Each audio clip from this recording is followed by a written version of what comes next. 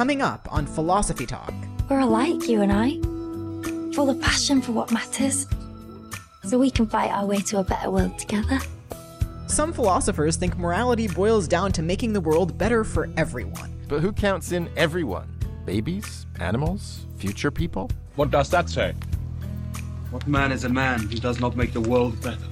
How can we even tell what makes the world better for someone else? The only thing I ever wanted was a better world for the both of you. Do you have a moral plan? Doing good and living in accordance with your values does make people feel better and enjoy their life more. Our guest is acclaimed moral philosopher Peter Singer, author of Ethics in the Real World. I think that philosophy has made a real difference in that area. Making a Better World. Coming up on Philosophy Talk.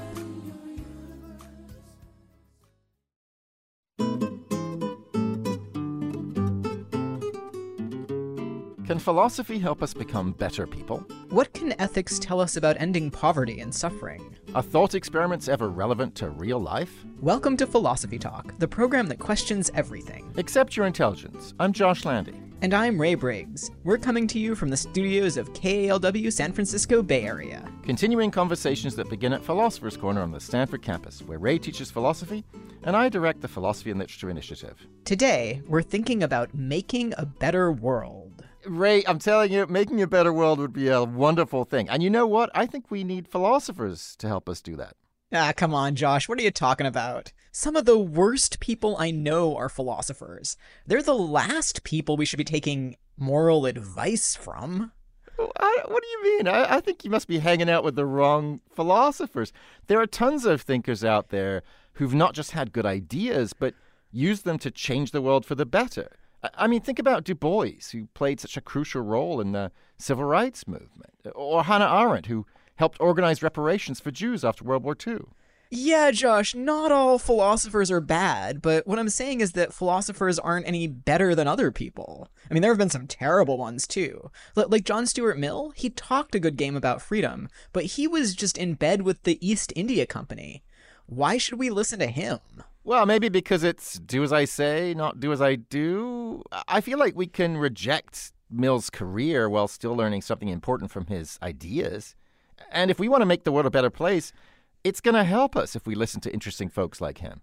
Okay, but there are also tons of philosophers whose ideas are bad, not just their actions. Like Immanuel Kant, he said that women were not fully rational beings. And David Hume said that black people are naturally inferior to white people. These are not ideas we should be living by.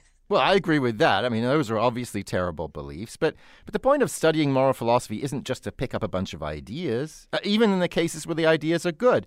It's also to sharpen our skills of moral reasoning. And if we want that better world we're talking about, we're going to need to think critically, think carefully, think insightfully about all the problems we face. Okay, but if philosophy is such a great tool for thinking insightfully about moral questions, how come it keeps producing bad answers? Kant and Hume were using philosophical reasoning when they came up with their sexist and racist ideas. I don't know. I think maybe they were failing to use their reason. That was just prejudice talking. And either way, what's the alternative, Ray? I mean, if you want people to do as much good as possible, and you don't want them to be guided by philosophical thinking about ethics, what else is there? I don't know, maybe we could start by actually listening to the people who are most affected by our choices. Moral philosophers just spend so much time on these far-fetched thought experiments with trolleys and violinists. They totally miss out on everything that's ethically meaningful about the real world. Well, that sounds good, but when you say listen to the people affected, how are you going to do that? That could be millions of people. Okay, yeah, great question, but a lot of the time, moral philosophers don't even consider it.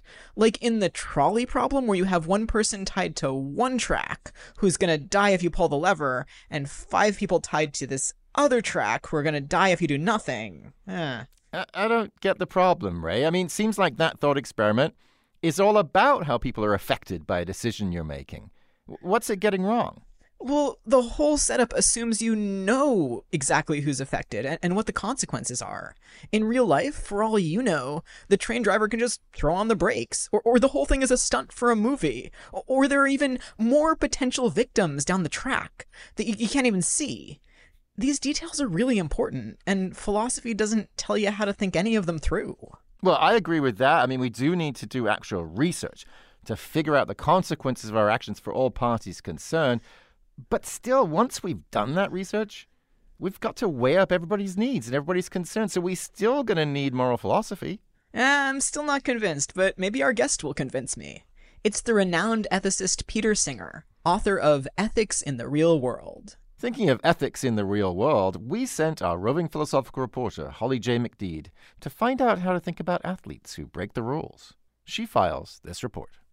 Luis Suarez is still known as the Devil to soccer fans in Ghana because of his shenanigans during the World Cup semifinals in 2010. Wherever Luis Suarez goes, something seems to happen. It was no different at the 2010 FIFA World Cup South Africa. Unlike other Suarez controversies, this one did not involve biting other players.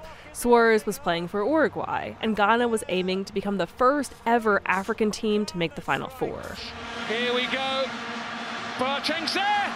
Keeper's lost it. Appy is there. Blocked on the line. Blocked on the line again. With only seconds of extra time left, Ghana took a shot on a goal that should have ended the game. But then Suarez used both of his hands to stop the ball from landing in the net. For the record, Suarez is not a goalie. What drama! It's Suarez on the line, the striker. Look at that as he beats it away, volleyball style. Suarez is off.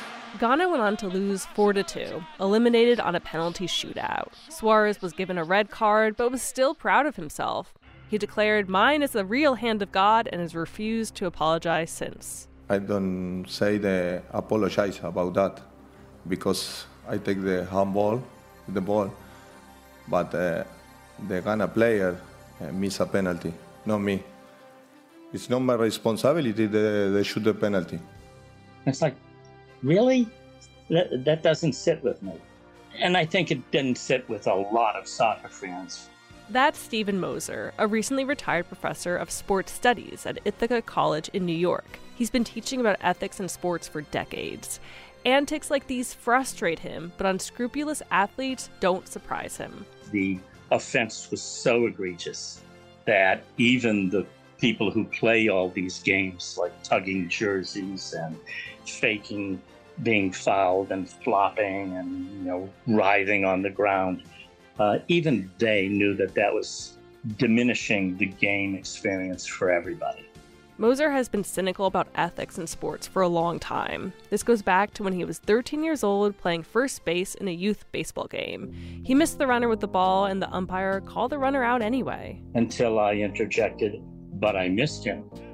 And the umpire spun around at me and said, "One more word out of you and I'm throwing you out of the game." I said, "But I missed him." And he threw me out of the game. It's the only time I've ever been thrown out of the game. This was at a Catholic youth baseball organization. And the coach was the parish priest. And he shook his head and he says, "Oh, that's life, Moser. This is sports." Moser had been a good Irish Catholic kid who viewed the rules of the game like the commandments. Now he says society normalizes unethical behavior in sports. Examples are everywhere. Take disgraced cyclist Lance Armstrong, who has admitted to doping. If you take me back to 1995, when it was completely and totally pervasive, I'd probably do it again. People don't like to hear that. But that's the honest answer. Yeah, that's the honest answer. Or the more everyday transgressions, like flopping in basketball. Boy, Allen sold that. But then the post reaction, I mean, this is theatrical right here. Watch this. Oh yeah, I forgot. I got to sell it more. Or the 2018 Australian ball tampering scandal, where Australia's cricket team rubbed a ball with sandpaper. Maybe Lance Armstrong can learn about regret from cricketer Steve Smith, who broke down in tears over that. I'll do everything I can to make up for my mistake and the damage it's caused. A professor of sports ethics at UNC Chapel Hill was tied to this massive cheating scandal in 2014, accused of directing fake courses where athletes could earn fake high grades. You can look at entire sports teams for examples of unfair behavior. Manchester City is accused of more than 100 financial violations. There's so much money involved and so much status that people lose their minds and they lose their moral anchor and they go wherever the dollars take them. Moser says maybe if society tries to teach ethics in youth sports, people will listen when they're adults. But advocating for that is like tilting at windmills, not a game you can win. He likes bowling, though. It's not scandal-free, but he says it's pretty boring to watch, which helps keep the money and the greed at bay. He's done it! For Philosophy Talk, I'm Holly Shea McDede. You can listen to the rest of this episode by purchasing it on iTunes Music. Or for unlimited listening, subscribe to our archive at philosophytalk.org.